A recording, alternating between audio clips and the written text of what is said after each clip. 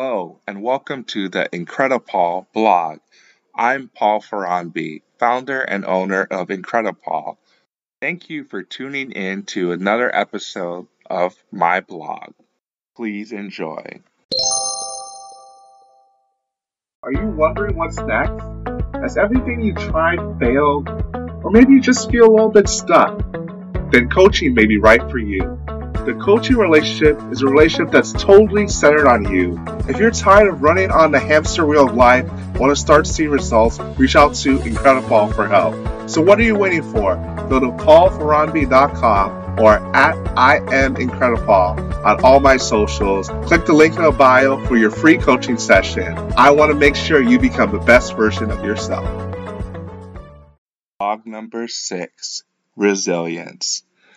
If 2020 taught us anything, it's that things could always be worse.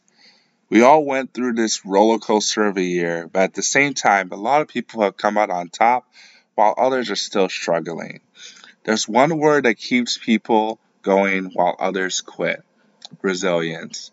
It's a word that many people have heard, but we may not really think about what it means. Oxford Dictionary defines it as the ability of people or things to recover quickly after something unpleasant, such as shock, injury, etc. I think that resilience can describe what is needed for this year many times over. I would add that it is something that's built over time from life experience. It is the difference between victory and defeat. As we go through life, we'll always be faced with challenges, but it is those that are resilient that will overcome them.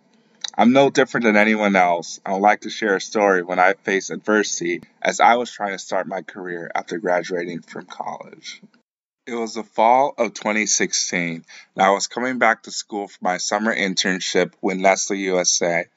It was in Jonesboro, Arkansas, and I worked as a project engineer in a Stouffer's and Le Cuisine factory. It was a great experience where I learned a lot, and I was really excited to start my career at Nestle after I graduated. The only thing that was standing between that was one more semester of school, an official offer letter for full-time employment. It was a done deal in my head. My manager for the summer gave me a good rating, and all I had to do was sit back and wait. So I thought.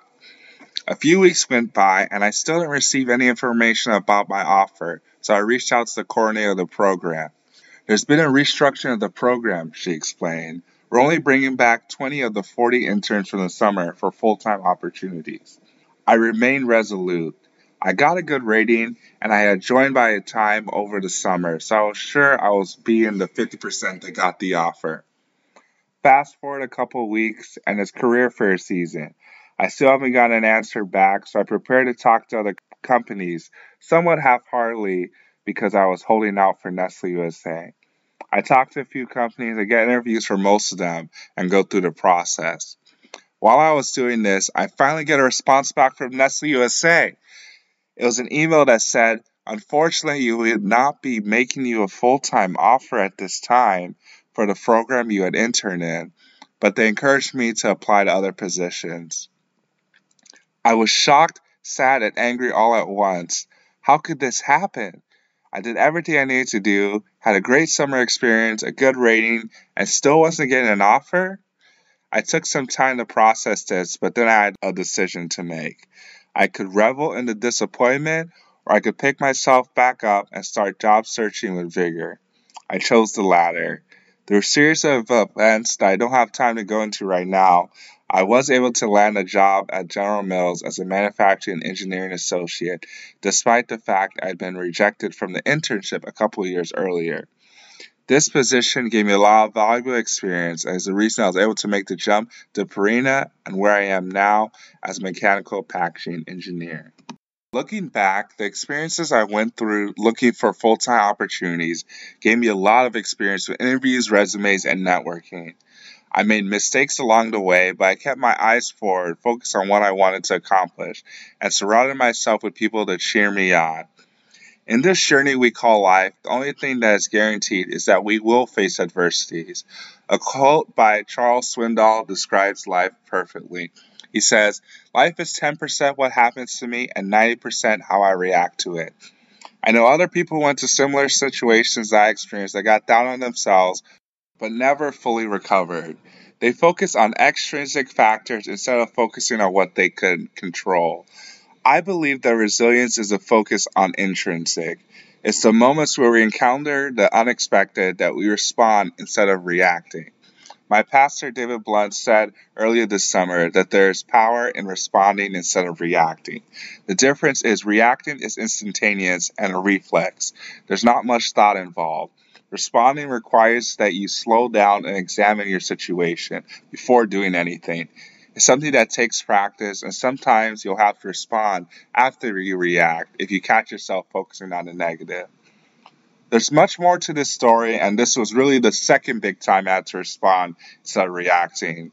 Most recently, I had to respond instead of reacting and stay resilient in my future and goal just a few months ago when I was at crossroads in a new position.